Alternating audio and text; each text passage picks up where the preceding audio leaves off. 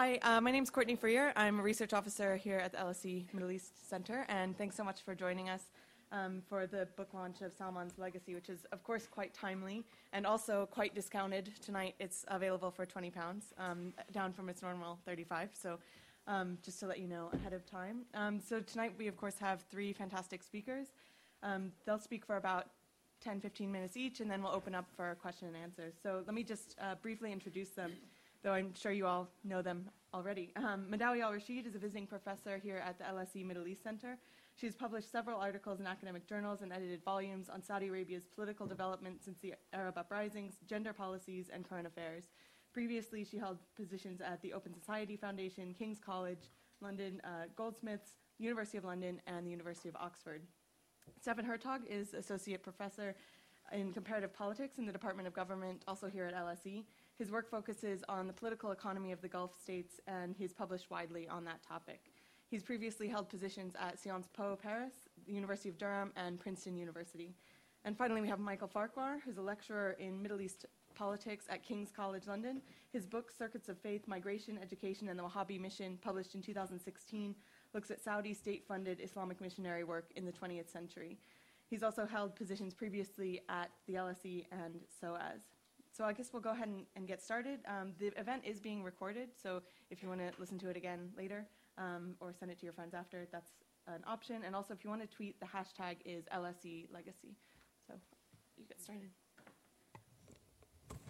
Good evening, everybody. It's a pleasure to be with you tonight on a very, very special night.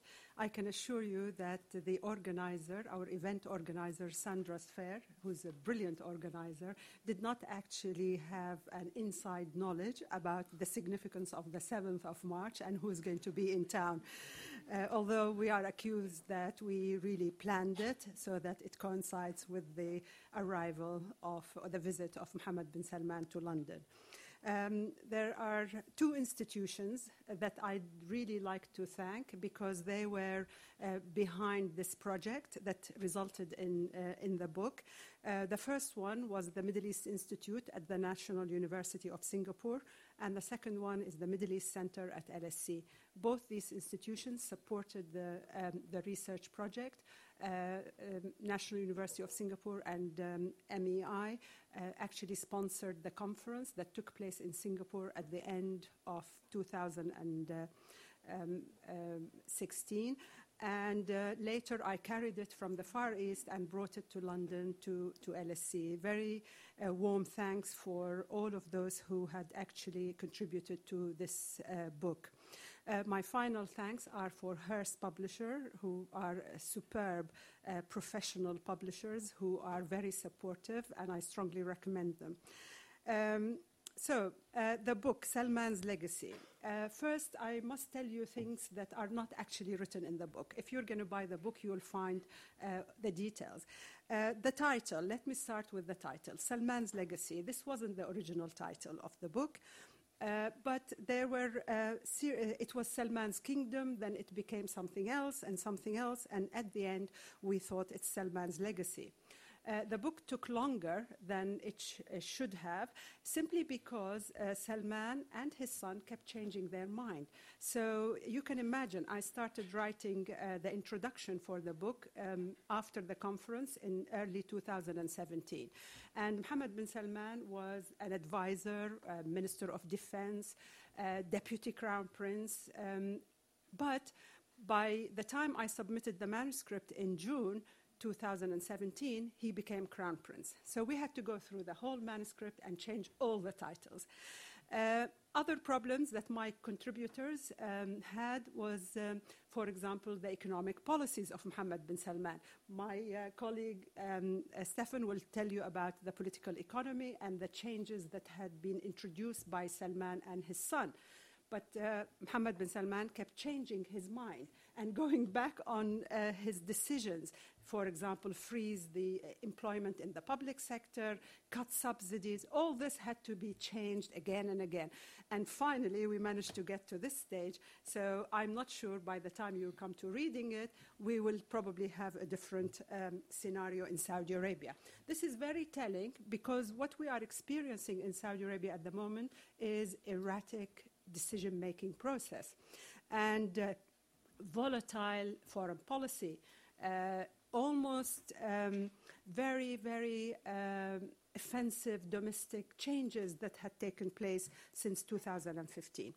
So let me just start by telling you a little bit about the book and the introduction that brings all the contributions in the book together. And there are 12 chapters written by the old guard, but also we have in the book a number of young scholars who haven't been published before. Some of them are Saudis, and they have written superb chapters on Saudi Arabia from the perspective of these young scholars. When we talk about Saudi Arabia, one British author, Robert Lacey, who had actually published an article yesterday or today in The Guardian, described Saudi Arabia as an enigma that is offensive to some people, but he presents Saudi Arabia as an incomprehensible, difficult to understand country. But I think, given the abundance of serious academic research that had taken place about Saudi Arabia, we have a good picture. We really know quite a lot about Saudi Arabia, and only those people who don't bother to read or follow or don't want to understand think that there is a kind of Saudi exceptionalism, as if there is this country that is placed in the Arabian Peninsula that is out of time, out of history, out of its context. But if you look closely, you find that quite a lot of what goes on inside Saudi Arabia is actually a continuation of what happens in the Arab world. Saudi Arabia has never been an isolated, exceptional polity. Its political system, economy, tribal structure, religious tradition, you find that there is actually quite a lot in common between Saudi Arabia and its neighbors. But we continue to think that Saudi Arabia is an enigma, an exceptional case, which it's not. So in terms of the research that had taken place on Saudi Arabia, it falls in between two narratives. The first narrative insists that the Saudi monarchy is a resilient, savvy monarchy that is who's very, very stable. It might have some hurdles, some problems, but it will survive. And they give the example that this regime has a specific durability because of certain governance strategies. The other narrative, since the 1950s, it's been predicting the collapse or the imminent collapse of the Saudi regime. And some authors have actually gone as far as put a date on the collapse or the possible collapse of the Saudi regime. So this book doesn't really tell you whether the Saudi regime is resilient, strong, here to stay forever, or it's on the verge of collapse. So my purpose in writing the book and bringing the contributions together in one volume is to tell the story of multiple domestic, regional, and international challenges. So these challenges are not unique to Saudi Arabia, but are common in other countries. So I'm not going to give you the historical background. I'm sure quite a lot of you would like to know about what is happening now, although we have some serious historical research in the book in some chapters. So what is new in Saudi Arabia? To sum it up, if you want to know what has actually changed in Saudi Arabia, it's not like women are going to go to the cinema or they're going to enter the football stadium or participate in concerts, etc. That's going to happen, but this is not the main focus. What has really changed in Saudi Arabia is a rewriting of regime security. So each regime has its own security pillars that allows it to maintain its rule over the population. So I'm going to talk about 5 issues that have actually changed and are cause for problem. Or in fact, they are challenges. So these challenges are related to dilemmas, and there is a difference between a challenge and a dilemma. A dilemma is more profoundly acute inability to balance different things or change different things. The challenge, you could face it and get over it, but the dilemmas are there, and I think some of the chapters deal with these dilemmas. The first one is what to do with the royal family. And what's new is a lot of scholars, such as one of our contributors, Professor Gregory Gause, think that the cohesion of the royal family allowed it to survive. But there is a serious change now, and that is Mohammed bin Salman and King Salman have shaken that cohesion. I don't want to remind you about the Ritz-Carlton and all that, but this cohesion is now under threat. What has happened is, in the process of moving the Saudi succession from its historical horizontal pattern to its current vertical pattern, Mohammed bin Salman and, well, the father, King Salman, had to eliminate many other potential rivals. And what we have seen over the last 18 months is exactly that. And this is bound to challenge the cohesion of the Saudi royal family, which had in the past guaranteed a kind of survival. So it is one of those regime security pillars that are being shaken today. I won't say much about the second point, and that is the economy. I'll leave this to Stefan. But the challenge and the dilemma is how to become a modern economy without oil, or with cheap oil, and also without undermining the welfare state, the subsidies, the benefits, and all the perks that Saudis had gotten used to. So can Saudis be taxed and remain silent? Or what happens to a state or a regime that distributes wealth when its resources become limited? So these are the questions that perhaps Stefan could tell us more about. And the third point is the state-society relations. And this was a strong regime security pillar as well that is currently being shaken. So the regime relationship with multiple constituencies in Saudi society, these constituencies are becoming very, very outspoken, and they include a whole range of people, minorities, women, Islamists, liberals, and of course, there is another constituency that now is extremely important, and that is the international community that the Saudi regime has to take account of. And this is why we have the billboards in London on the images of the pictures of Mohammed bin Salman on buses and on taxis in London. So the international community has become almost like a domestic constituency that needs to be taken into account, because the Saudi regime needs this international community for the success of certain visions, such as Vision 2030 or the National Transformation Program, and more importantly, for the security of the regime itself. The fourth pillar in this security regime that is being currently changed is the relationship between the Saudi regime and the religious establishment.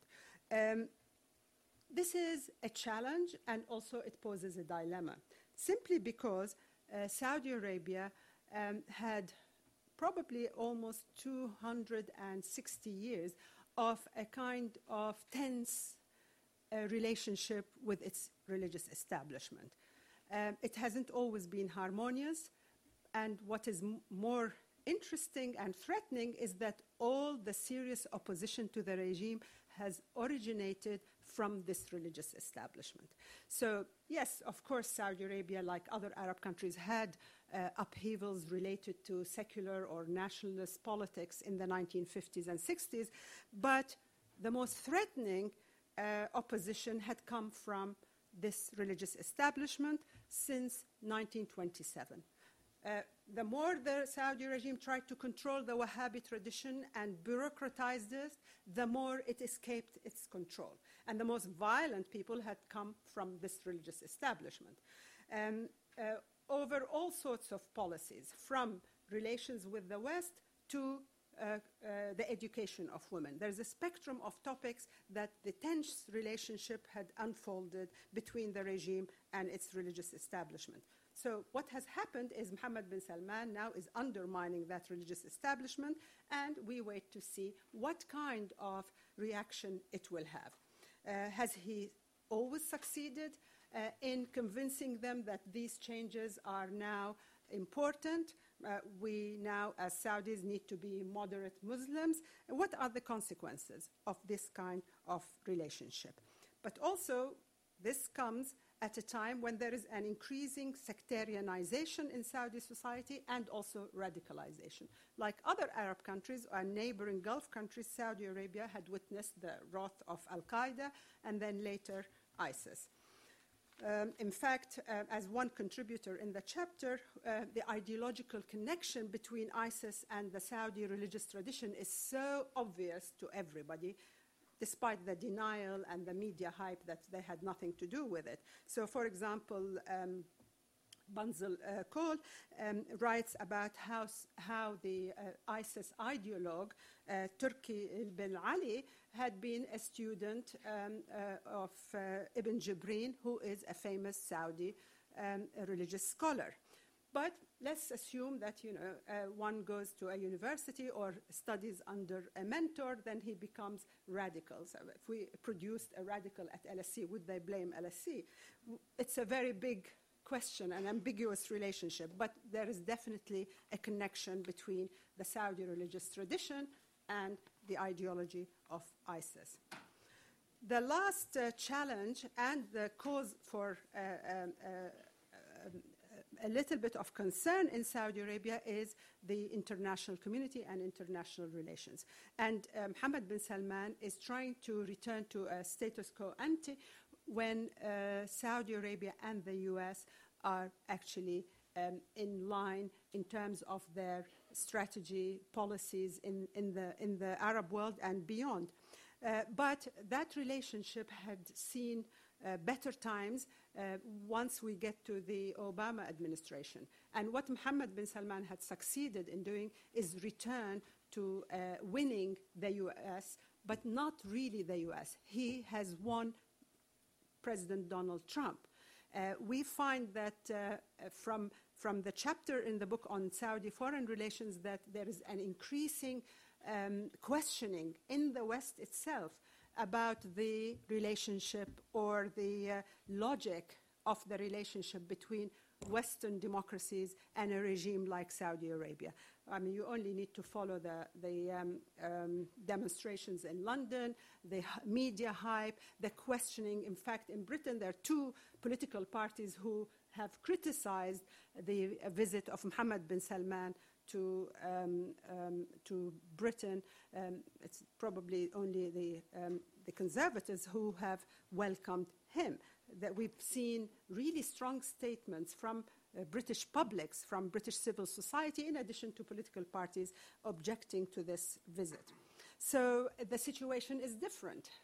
Probably during a previous era, not many people objected in the West to this relationship. It was a far away relationship that didn't really impinge on people's lives. But a lot has changed in terms of the interconnection, the presence of strong global human rights societies. They are connected. They link what happens in Saudi Arabia. They relay the information to audiences outside the country. And this explosion in media, social media images about Saudi dissident, about Saudi intellectuals being put in prison, being lashed, it reaches people in London, in DC, and elsewhere. So the book looks at how this new arrangement is so different today from the previous Cold War alliance between Saudi Arabia and the United States and the purposes of that alliance at the time. So Yes. But just to conclude, of course, an edited volume is never complete.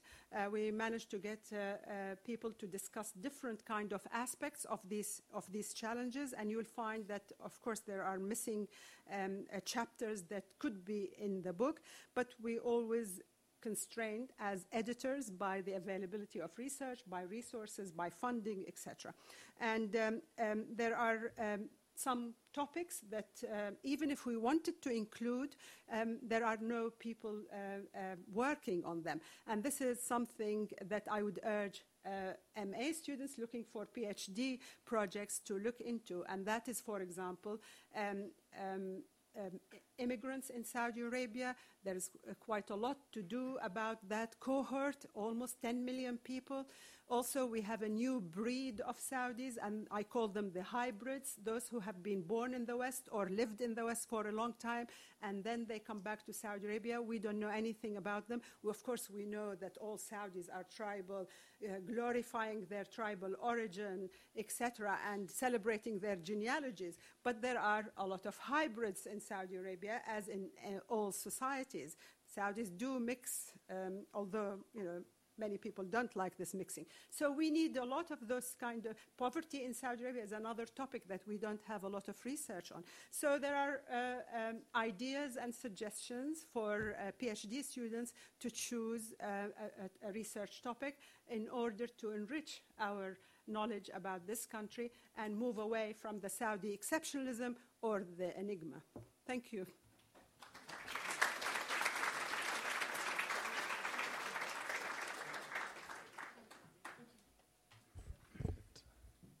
Thanks. Is this on? Yep.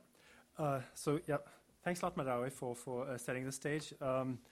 I think I should thank the Royal Court and the University and Colleges Union chapter at the LSE for coordinating so closely to make this event possible and make its timing so fortuitous. We probably wouldn't be here if the LSE faculty union had voted to strike, but it was one of the very few unions that didn't meet the quorum. So we're here, and what I hope to do is to give a bit of context about economic and institutional changes in Saudi Arabia that I engage with in the chapter in the book, but I also give a little bit of running current commentary because so much has happened, and again, there are more developments from the last 6 to 8 months that are not covered in the chapter. So for those who are familiar with any of my work, I wrote a book in 2010 about how the Saudi state apparatus came into being, what the underlying kind of political and social forces were, and how it conducts economic policy. And a lot of people meet me nowadays and say that, oh, your book is obsolete, you got to write a new one. We're in the age of MBS, it's a completely new state. And on some levels, this is true, but I would also argue, and I do so in the chapter, and I'll do so tonight, that if you scratch below the top level of royal elites and technocracy, actually the system, the state apparatus, the way that state and business function interact with each other, the way that economic policy is implemented or is not implemented, is still very much the same as it was in the pre-MBS age. And I'll try to explain to you why some of those structures are so very resilient and do in the short to medium term constrain a lot of the economic reform projects that have been initiated in the last few years.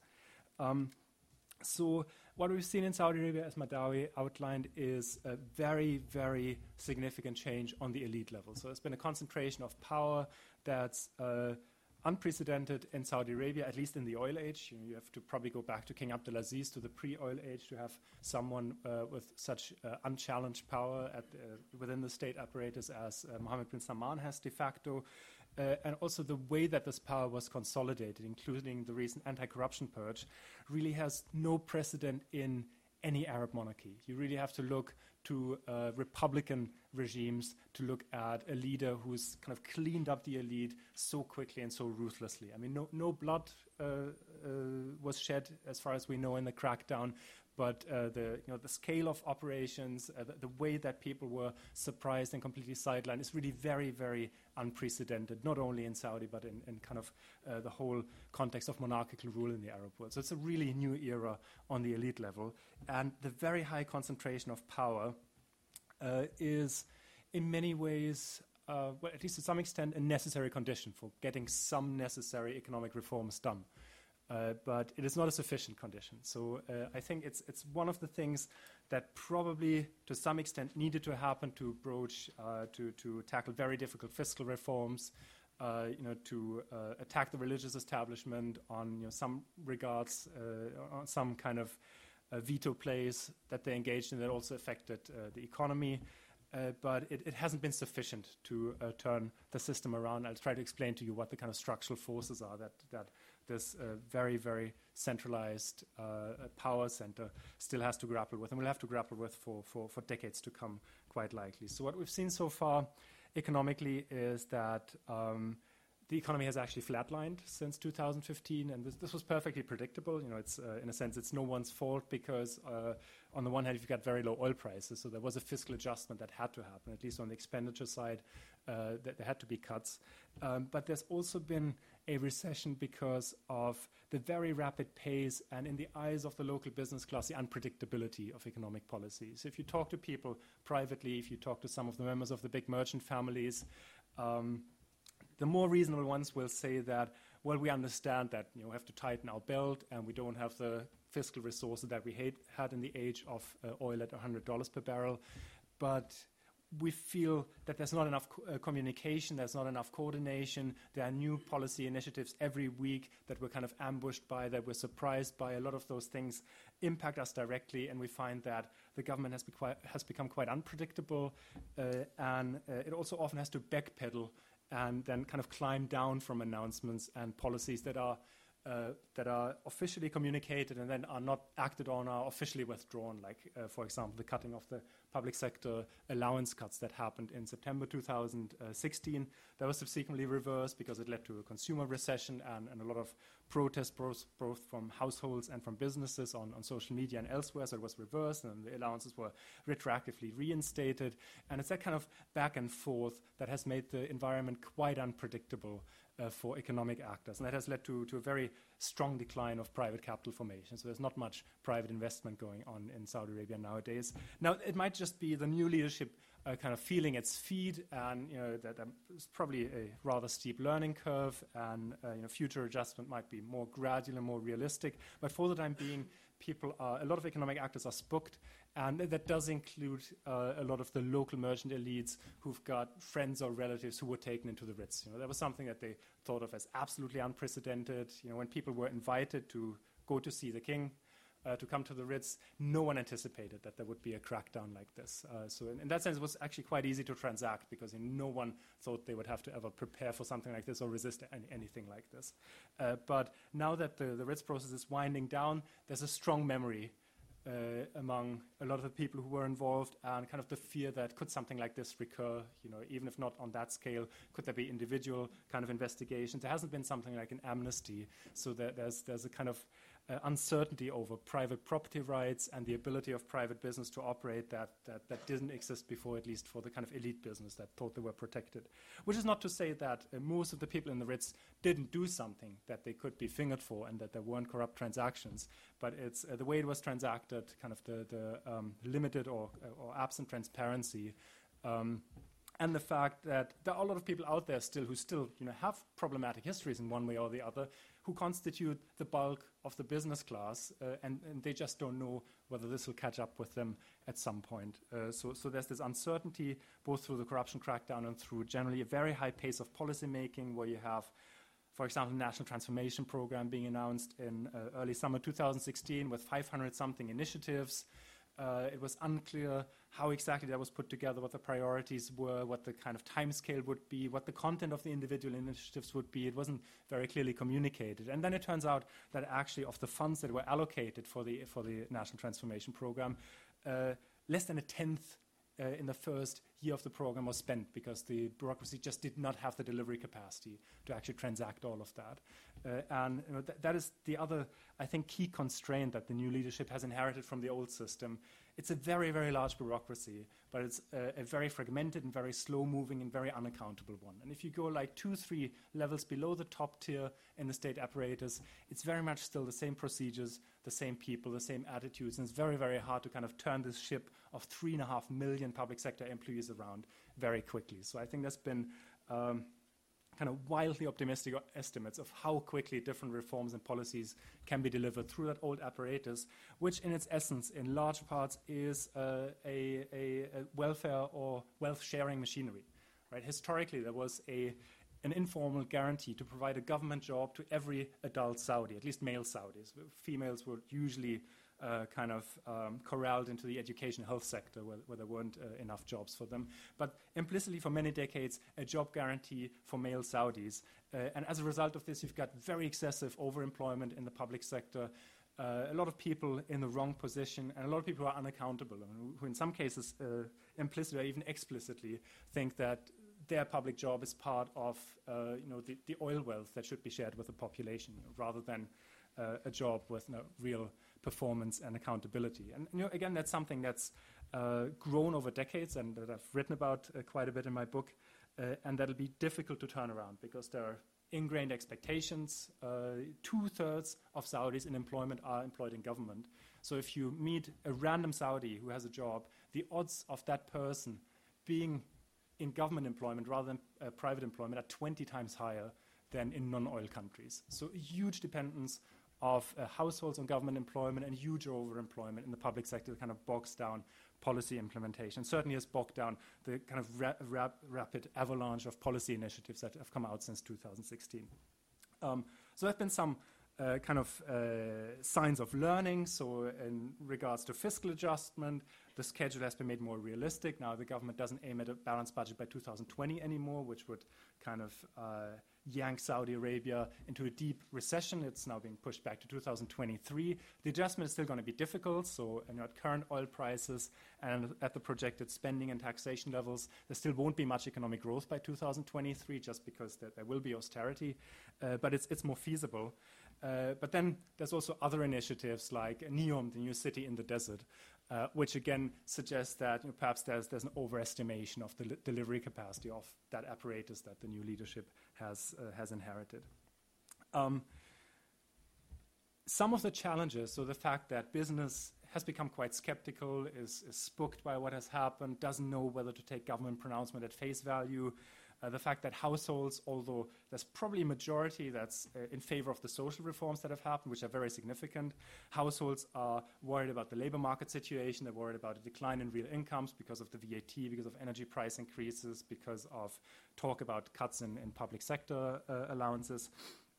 There's a realization that there are those concerns, and I know that parts of the technocracy are thinking about how to get buy-in and how to communicate with those constituencies. But it's something that's happening almost 3 years after the fact, so some of the damage has been done. And it'll be interesting to see to which extent there will be policy learning and more outreach and coordination, or whether we'll have more of the same of kind of very rapid announcements and numerous new initiatives that the system has trouble digesting. Fiscal policy is also the one area where the regime actually has been the most sensitive to its social constituencies.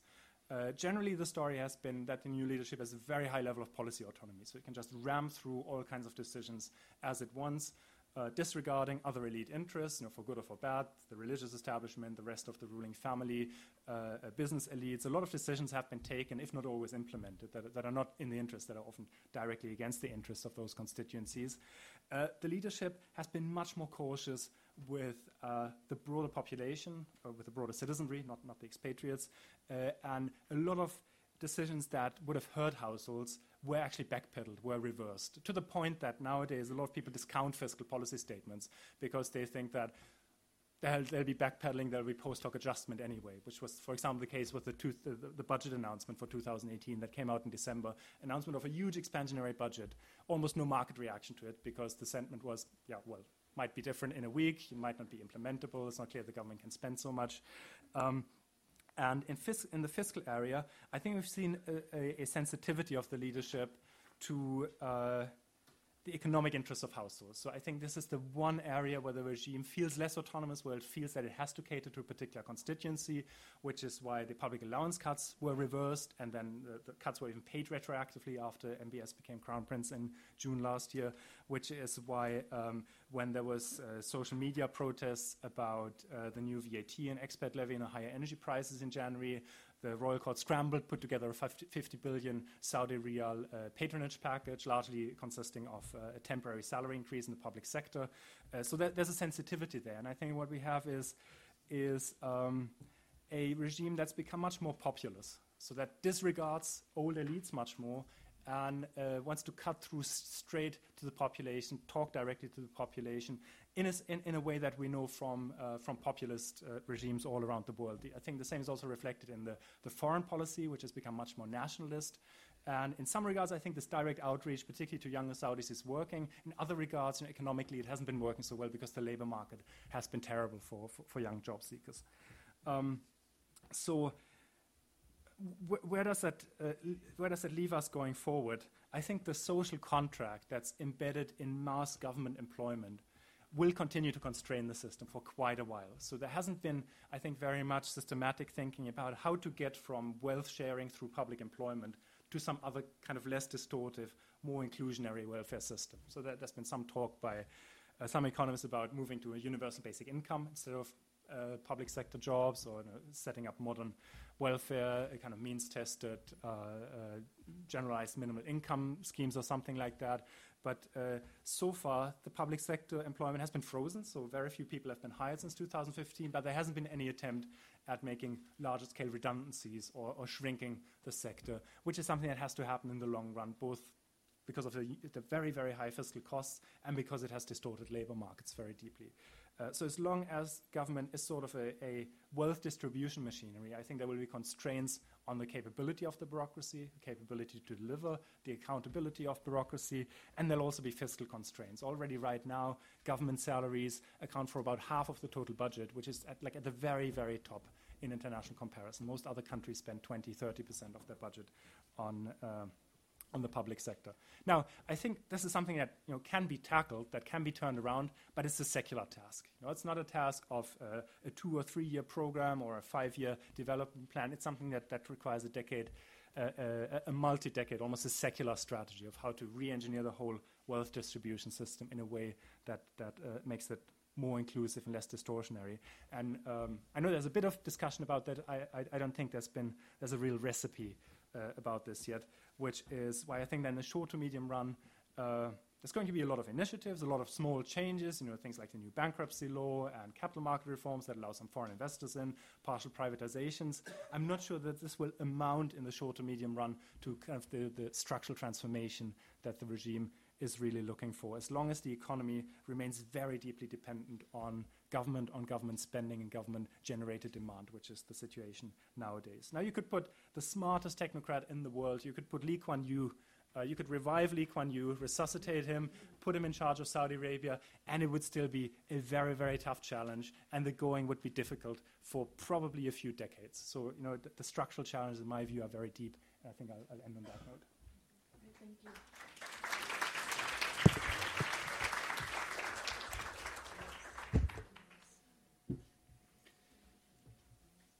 Thank you. So first of all, I'll start by saying a big thank you to Madawi for organising this event and for being the driving force behind this really unique book that we're here to discuss today. I'm going to use my 10 minutes to address the question of religion, and especially the ways in which Mohammed bin Salman has sought to position himself and has sought to position Saudi Arabia under his de facto rule as a force for the promotion of moderate Islam. And so I'm not going to go into a great deal of detail about my chapter in the book, but what I would like to do is to say a bit about how I think the synthetic picture that you get from reading various chapters in this book helps to give us some ways of thinking about the kinds of dynamics that lurk behind that kind of rhetoric. And as with all of the issues that we're discussing today, the timing for this as well is convenient.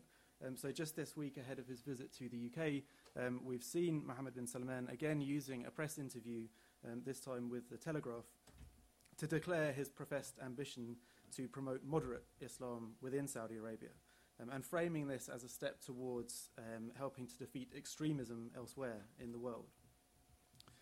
And of course, this builds on a narrative that Mohammed bin Salman has been pushing for a while now. So for several months, he's been speaking about guiding Saudi Arabia towards what he's framing as a return to moderate Islam. And the idea here is that Wahhabism, at some point in the past, was kind of a more or less tolerant ecumenical form of religion, but he claims that the Iranian Revolution in 1979 played a really crucial role in radicalizing religious discourse in Saudi Arabia. So he's suggesting that this goal of moderation really just amounts to, and this is a slightly adapted quotation, but it amounts to simply reverting to what we were before, a country of moderate Islam open to the world and to all religions. And that kind of rhetoric, of course, also sits alongside various developments that we've seen within Saudi Arabia recently. So things like directives in 2016, which were supposed to limit the powers of the Commission for the Promotion of Virtue and the Prevention of Vice, so the body that polices public morality and religious observance, also moves to ostensibly scale back some social restrictions which for a long time have been framed in terms of religious norms, so things like the ban on women driving. And these kinds of developments have been presented as steps towards the moderation of religion and its role in public life. And I mean, it's far too early to say with any kind of confidence what all of this means for the longer term, but we can certainly use historical experience, and we can use the kinds of analysis that are available in this book to consider the kinds of dynamics that are at stake here. And the most fundamental point to make, of course, is that the idea of Wahhabism as having been historically tolerant and ecumenical, the idea of this kind of prelapsarian religious innocence in Saudi Arabia prior to the radicalizing impact of the Iranian Revolution, of course, this is a convenient fiction.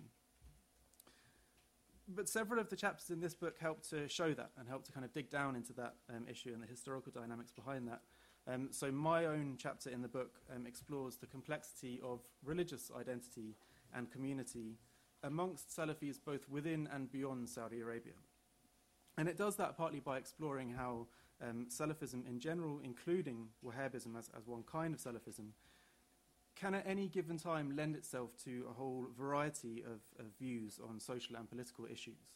So Wahhabism and Salafism more generally can be used to justify political quietism, or it can be used to justify political violence. It can be used to justify a very exclusivist attitude towards other Muslims or members of other religions or none, or it can be used potentially to justify relatively tolerant positions on these issues. And the point here is that Wahhabism and Salafism more generally has always been a dynamic and politically diverse phenomenon. This is something that has come out in some of Madawi's past work as well. And the kind of story that Mohammed bin Salman is telling us, which is built around these really kind of binary transformations, the shift from moderation to extremism and back to moderation again, really fails to account for that. Secondly, the decision by Mohammed bin Salman to emphasize this idea of a return to moderate Islam at this point in time is obviously a matter of political expediency. Part of the backdrop to that being the rise of Islamic State in Iraq and Syria. And this book includes a really fascinating chapter by Nadav Samin exploring popular reactions, grassroots reactions amongst ordinary Saudis to attacks in Saudi Arabia in recent years that have been claimed by Islamic State. But part of the response of the Saudi regime itself has been to deny that ISIS has any kind of doctrinal connections with Wahhabism. And that's obviously a key step then in building the argument that Saudi Arabia can benefit Western powers by becoming a kind of a beacon of moderate Islam that can help to undermine ISIS ideology. But again, the reality is far more complex than that. And as Madawi said at the beginning, Cole Bunzel in this book has a really excellent chapter where he shows how scholars affiliated with ISIS have in fact taken inspiration from the Wahhabi tradition and explores how they've found ideas and resources in the Wahhabi tradition, in texts and ideas within that tradition to help to support their own positions. So that's not to suggest that ISIS ideology and Wahhabism are the same thing, that they're one and the same thing, but it's certainly the case that these are two really complex, evolving bodies of thought which do overlap and intersect with each other in important ways. And then finally, of course, the use of the language of moderation by Mohammed bin Salman is problematic from the point of view of the meaning of the term moderate itself. So it's not only that this term is very vague and that it's very loaded, But the important point is that from the perspective of the Saudi regime, terms like moderate historically have tended to designate discourses and actors that support the regime or that are politically useful to the regime in one way or another. So Andrew Hammond's chapter in this book helps to show how the Saudi regime has been promoting Wahhabism abroad since the 1960s, and he makes the point that they were doing that again out of political expediency, partly because it was seen as a useful way of distracting Saudi scholars and religious actors from issues at home in Saudi Arabia and directing their attention abroad. And in my own research, not in this book but elsewhere, I've shown that the kinds of discourses that were being promoted abroad through these kinds of institutions well before the Iranian Revolution were far from being ecumenical and far from being kind of open to other religions and open to the world. At that time, in the context of the Cold War, all of this, of course, was being done with the approval of Western powers because Saudi religious influence across the Middle East and elsewhere was seen as being a useful corrective, a way of combating communist influence. So there's again a direct parallel there with the ways in which Mohammed bin Salman is trying to win international backing today, partly by claiming that Saudi religious influence can help to combat the ideological influence of ISIS in this moment in history. A similar dynamic, of course, continued into the 1980s with the Saudi regime lending its backing to those who were traveling to Afghanistan to fight the Soviets at that time. And if we're going to use the language of moderation and radicalism, then these people might well be identified as radicals, but from the perspective of the Saudi regime and the US at the time, they were the right kind of radicals. And we all know how that panned out. But that same kind of realpolitik also continues to shape dynamics within Saudi Arabia today. So before and after the Arab uprisings in 2011, there were some Islamist activists in Saudi Arabia who were seeking to build arguments in favor of constitutional monarchy and in favor of electoral politics. And if the notion of moderate Islamism has any real meaning, then those kinds of steps look just like the kinds of moves that we might think are heading in that direction towards kind of moderation. But of course, these activists were viewed as threats by the Saudi regime, and for that reason, they've been harshly repressed. And one example of that recently has been Salman al-Auda, so this very high-profile Saudi Islamist who supported the idea of popular resistance to oppression after 2011, who's argued in favor of certain kinds of democratic reforms, social reforms, who was then jailed in September, seemingly for refusing to back the blockade of Qatar. So again, what fundamentally matters here is not some distinction between extremism and moderation, but rather which actors are viewed as politically useful to the Saudi regime and which are viewed as threats to its interests. And all the while, you have the Saudi regime continuing to shut down debates about religion and politics, which might present a challenge to its rule, and that includes debates about questions about how religion relates to questions of constitutional democracy, elections, popular sovereignty, and so on. So in all of these kinds of ways, it's definitely important to be approaching these claims by Mohammed bin Salman about the question of moderate Islam with a great deal of caution, rather than the kind of credulous applause with which they've been met in some recent press coverage. And this book, I think, helps us to go a long way towards building that kind of a critical attitude.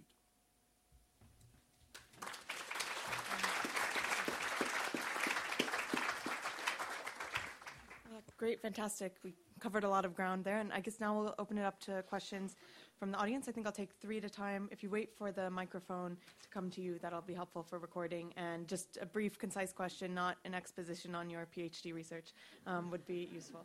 So, yes, sir.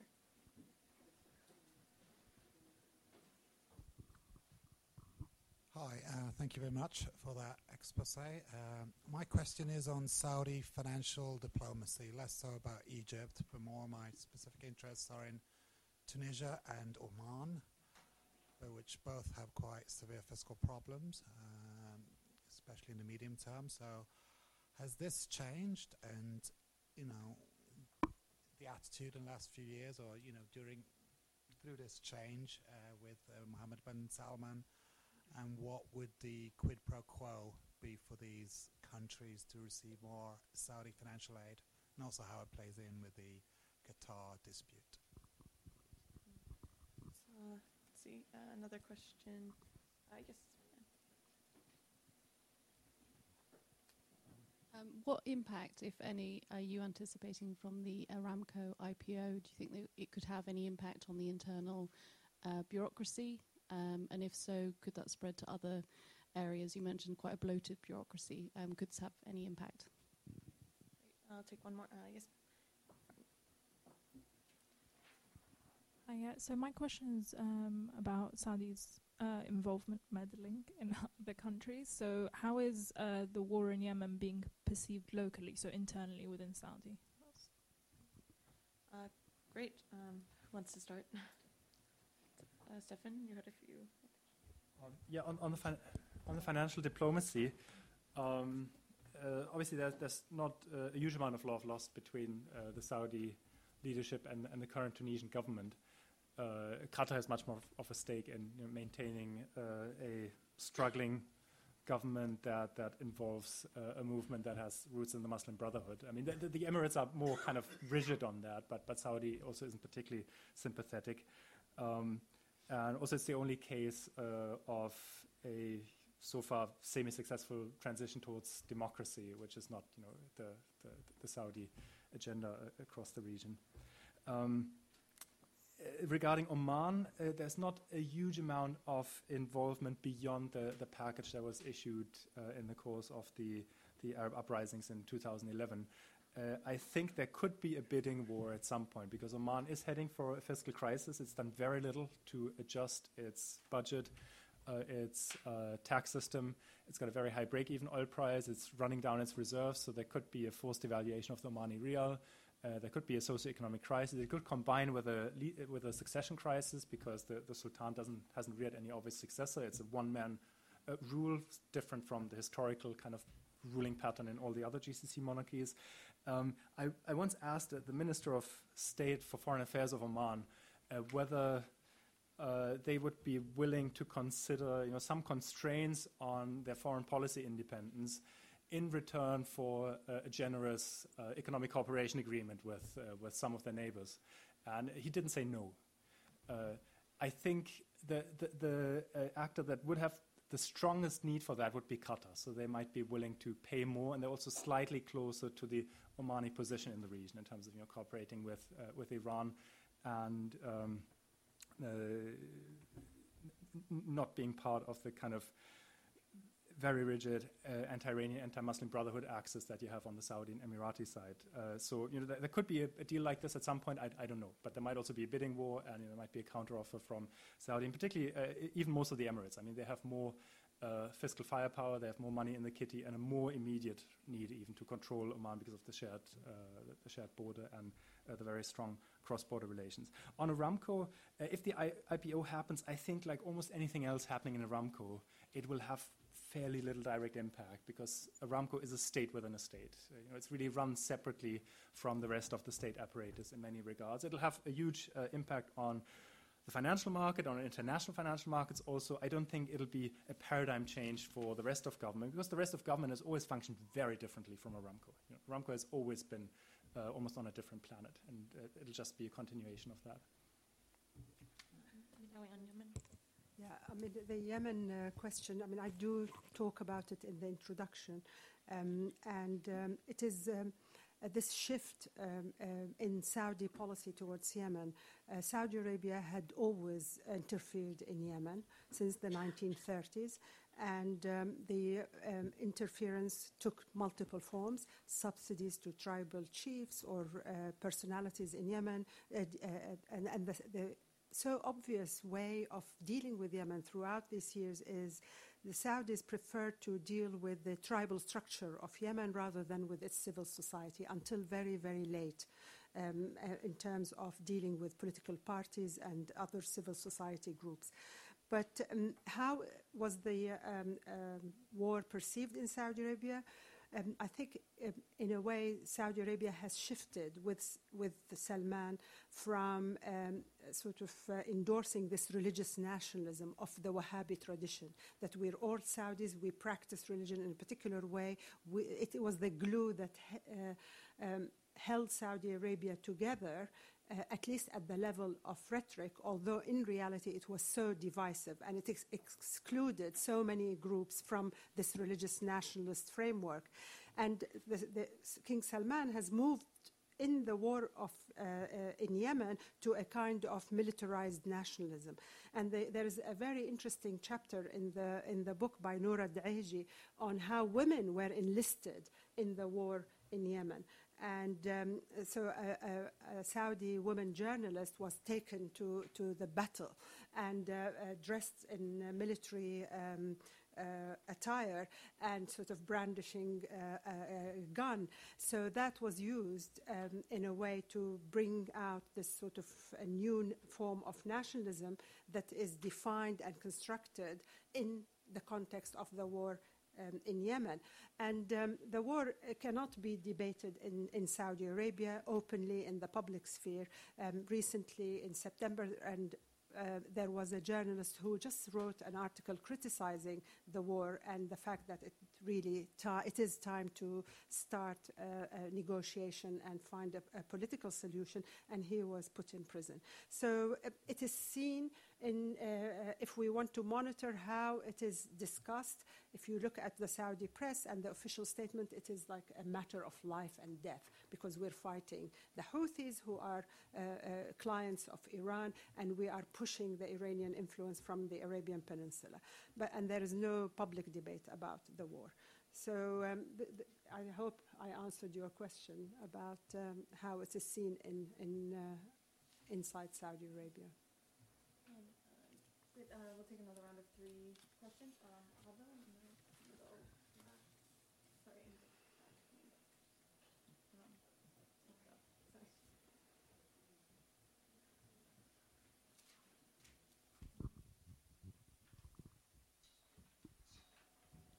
Thanks very much for very wonderful presentations. Quite naturally, my questions are for Stefan. The first question is, the factors of production have kept Saudi competitive over the sort of past decades have been cheap labor and cheap energy. If those factors are not so cheap anymore, and you marry that with heightened political risk, if you were sitting in the Ministry of Economy or Finance, what would be your value proposition to foreign investors? The second question is, I think, on one of my favorite subjects when it comes to Saudi. You mentioned the social contract, and of course central to that is energy subsidies or opportunity costs or whatever you want to call them. The Citizens Account program is important, but as we've seen across the way in Iran, if the real depreciation of the riyal were to come in, or inflation were to heighten, of course, those payouts wouldn't be so helpful. And married with that is energy-intensive industries. Of course, there are all of those sorts of potential strategies for energy-intensive industries in terms of substitution and passing on costs and so on and so forth. But if those options aren't available, what happens to those energy-intensive industries, some which are listed, for example, SABIC? Thank you. There's a question next to you as well. Hi, a question for Madawi. What happens to the National Guard now? Is it subsumed back into, or fully now into the wider security forces, or does it continue to have its sort of independent structure? Thank you.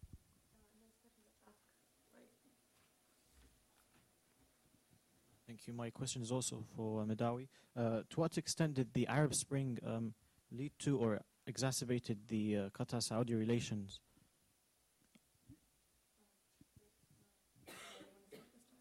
Yeah, on the National Guard, I think it's just been like 2 months since the change. And I think at the moment there were no announcement about changing the National Guard or incorporating it in other military structures. But what is so obvious is that the commander of the National Guard now doesn't have the same presence, background like Mit'ab bin Abdullah, and therefore it would be a very long time before he could actually emerge as a military commander.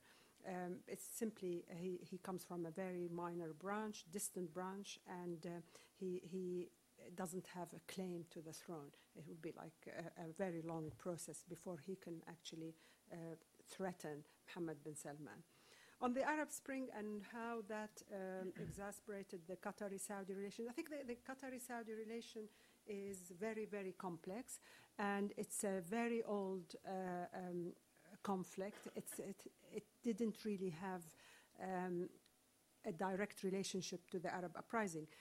It started in the 90s, and it continued under the table, but it erupted during several episodes. So 2008, 2009, 2014, and then the recent episode. And I think one has to look at this conflict in different contexts. Qatar is a small country that Saudi Arabia actually doesn't respect.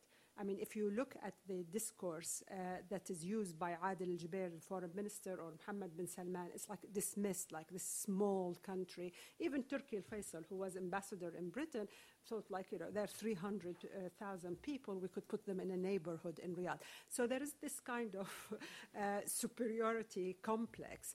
And also the Saudis try to sort of promote a kind of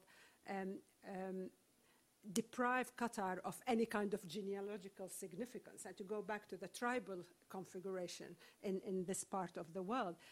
When the conflict erupted, the Al Sheikh, the religious establishment, were very supportive to the Saudi regime in its conflict with Qatar by saying that the Emir of Qatar is not a member of us, Bani Tamim, the tribe of Muhammad ibn Abdul Wahhab. So denying him that genealogical significance and importance. But Qatar has decided to take a different position on so many different issues. One of them is the Arab uprising.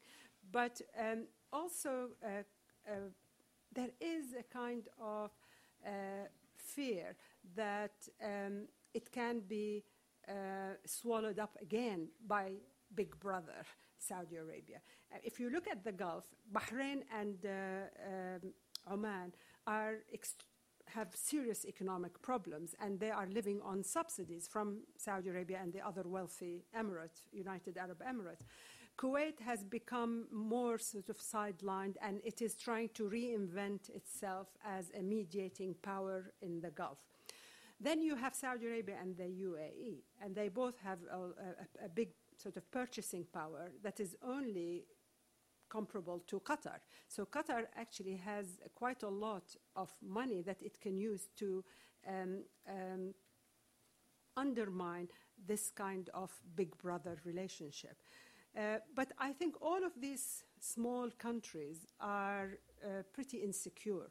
There is a feeling that they are sandwiched between Saudi Arabia on one side and Iran on the other side. And they're trying their best to play the game, how to survive, how to maintain sovereignty and independence with these two big powers from both sides.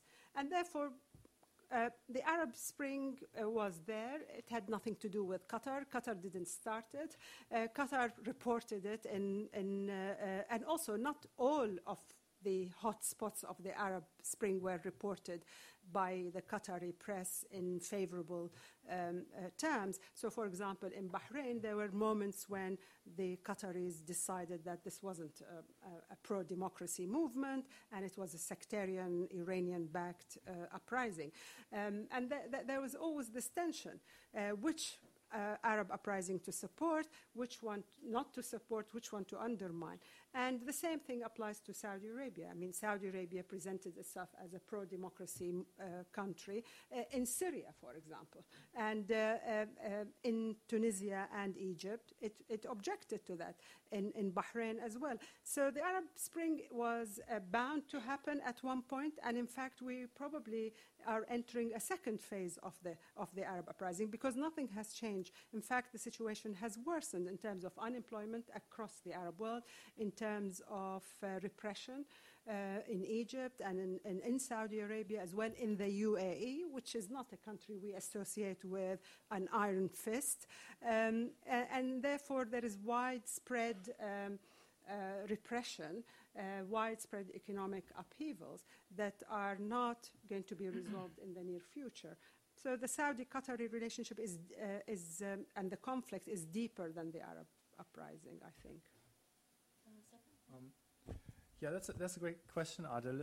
It's true that to the extent that there are non-energy exports, they're based on cheap energies, largely heavy industry goods. And even cheap labor actually isn't a comparative advantage because there are no labor-intensive exports. So the only kind of export diversification that has happened on the back of cheap energy. And the labor that's imported from the rest of the world is cheap by our standards, but it's not as cheap as if you employ those people back home in India or the Philippines or Bangladesh. So a pure kind of cost competitiveness strategy is actually not going to work because expatriate employment actually is a bit more expensive. You got to fly the people over, you got to pay them a premium for leaving their family behind and all that.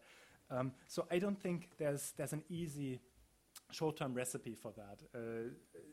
One thing you have to do is obviously to increase the productivity of Saudi labor. So you got to do something about skills formation, giving the right incentives, again, which is a secular task. It takes a long time reforming the education system. You got to give people the right signal, making absolutely clear that there is no government employment guarantee anymore, that this will not be revised when the next political crisis happens. So I think that would be useful. And then you could think about ways to provide minimal welfare that allow people to be wage competitive with foreigners without being poor. So if you have a permanent wage subsidy system or universal basic income, then Saudis could have that as a kind of basic entitlement and could top that up with private sector wages that wouldn't have to be particularly generous for the total income to be kind of socially acceptable. So you could experiment with that, and otherwise there's no kind of obvious path of how to diversify because no country with Saudi Arabia's structural features has ever diversified in human history. So if that happens, it's a first ever experiment.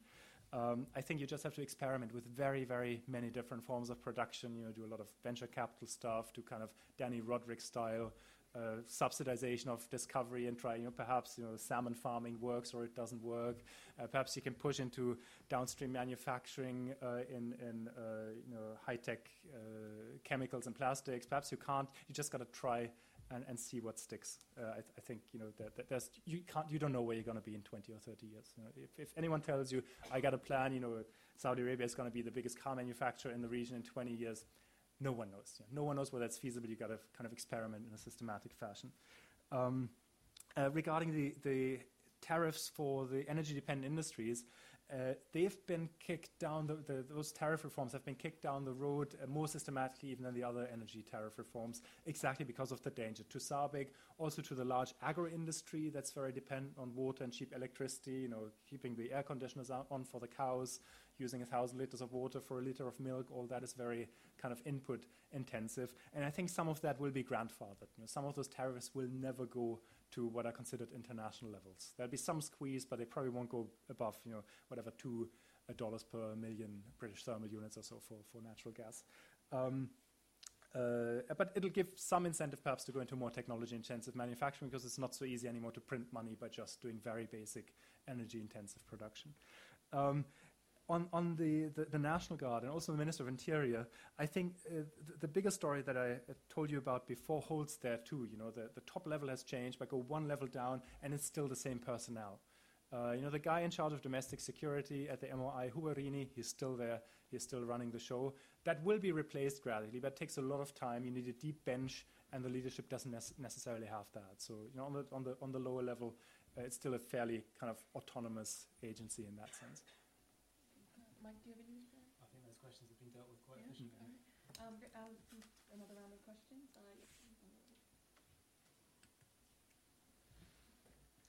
My question is about travel to Saudi Arabia. One of the big changes that MBS announced was that visas will be available to casual travelers possibly as soon as the 1st of April. And I think that Saudi Arabia is sometimes seen as exceptional because it's one of the few places that casual travelers cannot visit, and it's off limits to travelers, but it's not somewhere that's at war. So my question is, how is opening of Saudi Arabia in terms of travel going to change it, and will the visas actually go through and be available to casual travelers? Hi. I think my question is more for Michael. I guess I was wondering if there have been any changes to Saudi transnational missionary activity, especially like state-sponsored missionary activity. For Dr. Madawi and Dr. Stefan, how do you rate the viability of a system which was hitherto an aristocracy fast becoming a sultanate? And indeed, what do you do with all these opinions? I mean, do you have a House of Lords situation where they all, have some opinion on policy? What do you do with all these elites who've been disenfranchised? Well, on the visa, I mean, it's been announced even during Abdullah's time that Saudi Arabia is open for tourism, but it hasn't actually happened so far. And one of the ideas in Vision 2030 is to open up Saudi Arabia to international tourism, and also the Red Sea resort project and all that. But it's very difficult to see how this is going to become a pattern and the visa will come with it, because obviously you can't go as a tourist if you can't get a visa without a sponsor in Saudi Arabia. So far it hasn't happened, but it is promised. I'll leave the transnational mission to Mike. But on the aristocracy and how the viability of the system, the Saudi system was, since I would say the late 1960s, and specifically under King Faisal, it moved into like a centralized system. But when King Faisal, after King Faisal, and specifically under King Fahd, the Saudi state became a state of multiple fiefdoms. So each senior prince, and there were only like 4 or 5, had their own fiefdom. So Naif was in control of the Ministry of Interior, Sultan Ministry of Defense, Salman the governor of Riyadh, and the Al Faisal group also had a control of the intellectual productions, etc. So that system has been changed, but not only because King Salman wanted it to change, it's because of demography, and quite a lot of those people died. And each one of them probably has got like at least 20 sons. So it's very difficult to incorporate all of them. Although, for example, in the recent shuffles with the ministry of that Mohammed bin Salman did, he tries to compensate the Al Naif after sort of removing Mohammed bin Naif. He put his brother, one of the other brothers, into a senior position. And this is what I meant by dilemmas. They are not just simply challenges, they are dilemmas. What do you do with this incredibly big royal family? All of them are on government, they receive government salaries. And the salaries are, nobody knows how much. I don't know if Stefan could tell us about the budget for the salaries for these princes. But it varies from one prince to another, depending on the proximity from the line of the founder of Saudi Arabia. And these, we haven't heard that these are cut. They are still, they've been increased. They have been increased. I think the only change was that they had to pay their electricity bills, but which are incredible in a country like Saudi Arabia. So it is a dilemma what to do with this aristocracy that is very big. But some of them are actually very minor. I mean, for example, when the Western press takes the case of one very, very remote prince and says that he's become a dissident, he really doesn't matter, and he's not important. So those ones can become dissident. And in fact, in my chapter on the succession, I look into these kind of minor rumors that this prince is now disgruntled and he's left the country and he's set himself a YouTube channel and he keeps talking. But they are not important. So you could have hundreds of them outside Saudi Arabia, and they really need to appeal to others. And in fact, I think the Saudi population is tired of this proliferation of privileged princes. They are a burden on the government, on the finance. But Mohammed bin Salman has a dilemma. He can't just disenfranchise them, cut their salaries, and tell them to, just go and do whatever they like to do. And in fact, quite a lot of them can't do anything. They just live in their palaces silently, living off government salaries that come every month. Privileges such as tickets to travel abroad or gifts from a senior prince are always good to have. Donations of land, of prime land in cities. This is the pattern that a Saudi monarch used to deal with this pool of princes. But now, with funds becoming really difficult to come by, it's not. I'm not sure how Mohammed bin Salman will deal with this body of aristocracy. Sure. On tourism, I think it'll happen because it's more a social decision than a big economic technocratic challenge. I think it's not that difficult to issue them. If you can do things like allowing women to drive or essentially neutering the religious police, I don't think that's really such a drastic step. And there are countries that are quite open to tourism that at the same time have very tight political control, even more so than Saudi Arabia. If you look at the UAE, they manage a thriving tourism economy quite successfully. While being very careful about who gets into the country and who doesn't. How quickly that'll unfold is a different question. I mean, there's a lot of natural beauty. The Red Sea is fantastic. It's probably nicer on the Saudi than on the Egyptian side. But you got to get all the infrastructure in place. You got to get the labor force in place. You got to make people trust the country. So I think there's considerable potential, but it'll probably take a while to unfold. One big question is it going to be dry, right? Because if it's dry, that kind of removes 2/3 of the potential tourism demand you could have. And there are like dry Islamic resorts in Turkey and places like that, but the market is a lot smaller than for the kind of more boozy tourism that you have in places like the Emirates.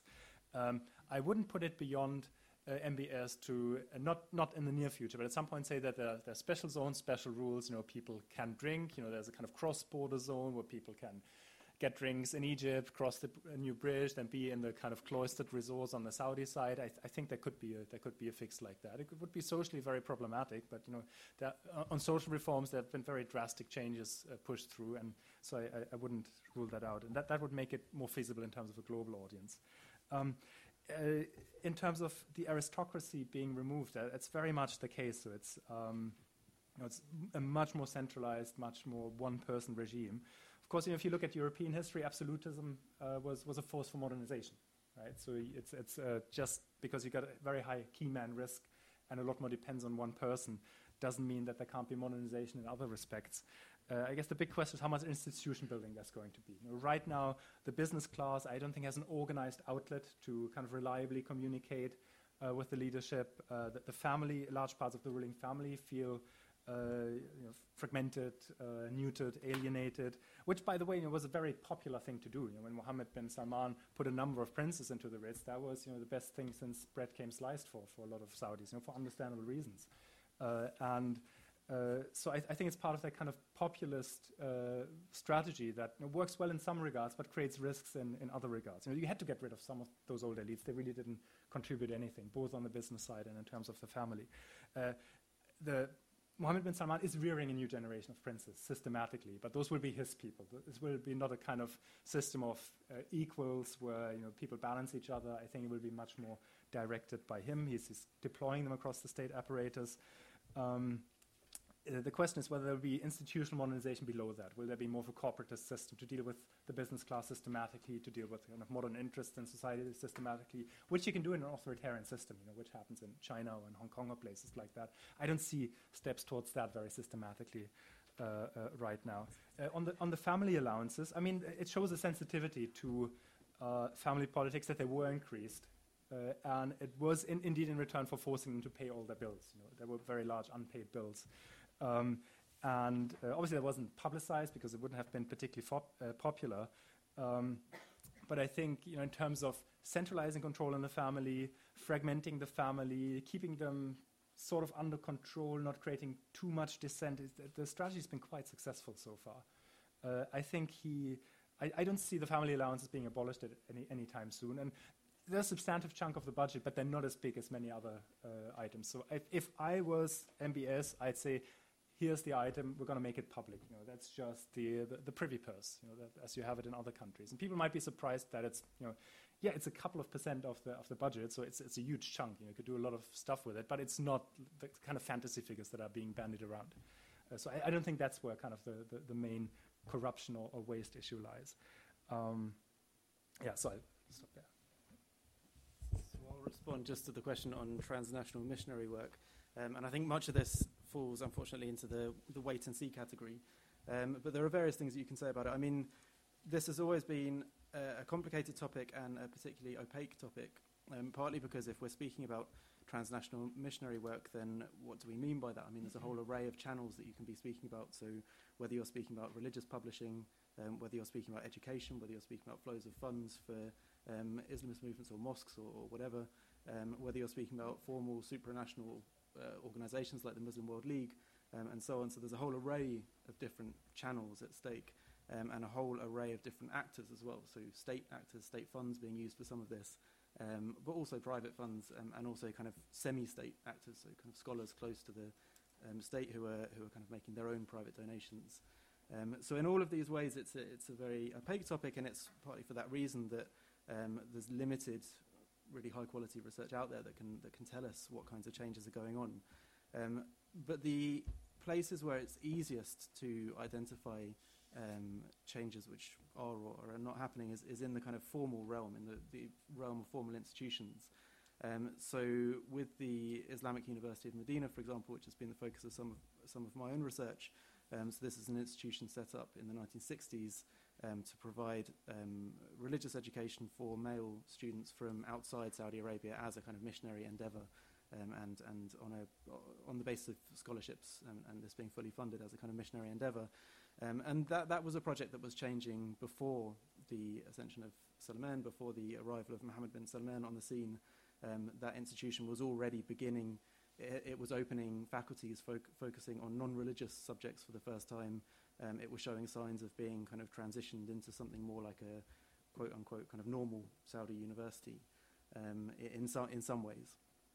It's also been the case that with the Muslim World League, recently, at least at the rhetorical level, there have been signs again of a shift towards kind of a greater emphasis on tolerance and coexistence and so on. So there are signs again at that rhetorical level, at least, of changes. But one big question that hangs over much of this is, if we take it back to the rhetoric of moderation and so on, one big question that hangs over much of this is what do you mean by that? Do you mean kind of politically moderate or socially moderate? So it's been the case for a long time, at least going back to the 1990s, that some of these missionary channels, partly as a response to Islamist threats to the regime, have been promoting forms of Salafism which are politically quietist, but socially are very exclusivist and sectarian. The kind of the Markhali kind of brand of Salafism, which flows through some of these channels, and it's certainly not clear that is necessarily going away. I mean, there's still ongoing media reporting in places like Algeria recently showing the kind of the influence of Saudi scholars, at least, over those kinds of networks abroad. So that's definitely not something that has just disappeared. Great, we have 4 minutes. Maybe we can do one very quick question because you've had your hand up before. So this woman in the middle.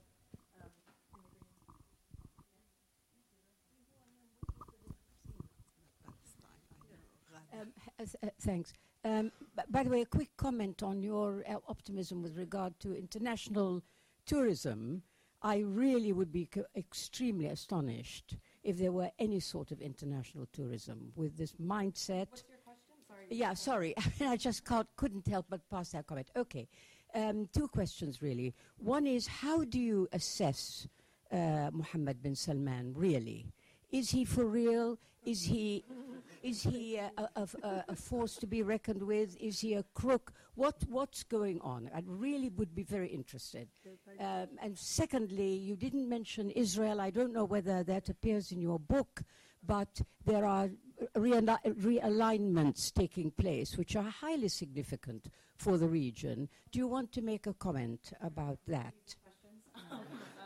Okay, I think there are 2 here, so we won't take any more. I don't know who wants to. Well, on international tourism, I agree with you, Ghada.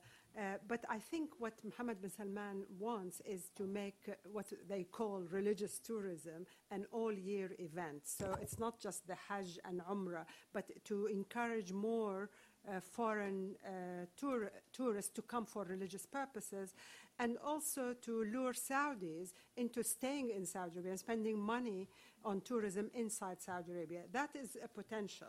But I mean, again, the weather is against him. And I think so far, Saudis who can afford to have holidays, they do not spare a minute to leave the country.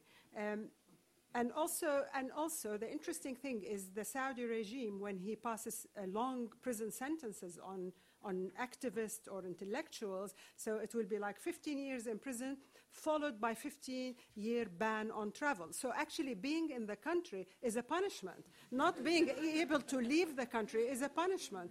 So yes, that's on tourism. In terms of Israel, I do talk in a chapter on foreign relations, on a deal, kind of deal. I think what we sense as outsiders who have no access to internal intelligence information, that Mohammed bin Nayef was promoted in Washington as the person to lead Saudi Arabia. He was given a medal by the CIA for fighting terrorism only a week before he was sacked in Saudi Arabia. And suddenly we get the promotion of Mohammed bin Salman. So Israel has got a lot to do with this, and there are, I read 2 reports. One of them is written by a colleague, Christian Ulrichsen, who wrote about the coming cooperation in security and economically between Saudi Arabia, the UAE, and Israel. And in fact, in one article, I called Israel is has become a Sunni state from the perspective of Saudi Arabia, because they see Israel as a good ally against Iran. So yes, and then the mild reaction of Mohammed bin Salman and King Salman about Jerusalem, which was like, oh yeah, the Palestinians have a share in Jerusalem, and that's all. So yes, there is something going. There is a realignment, and Mohammed bin Salman is part of that. Oh, how to assess him? Yeah, if anyone else wants to join in quickly. Okay, so tourism first. I'm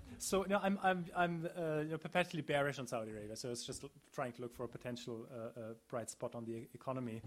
I do think that the visas are going to happen. I do think that tourist infrastructure will be built. Whether all pieces fall into place, it's difficult to tell. But I think in principle there would be potential.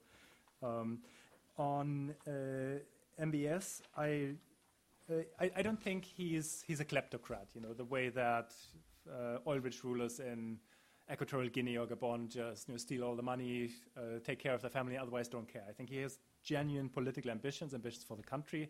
I think he's a nationalist, he's a populist.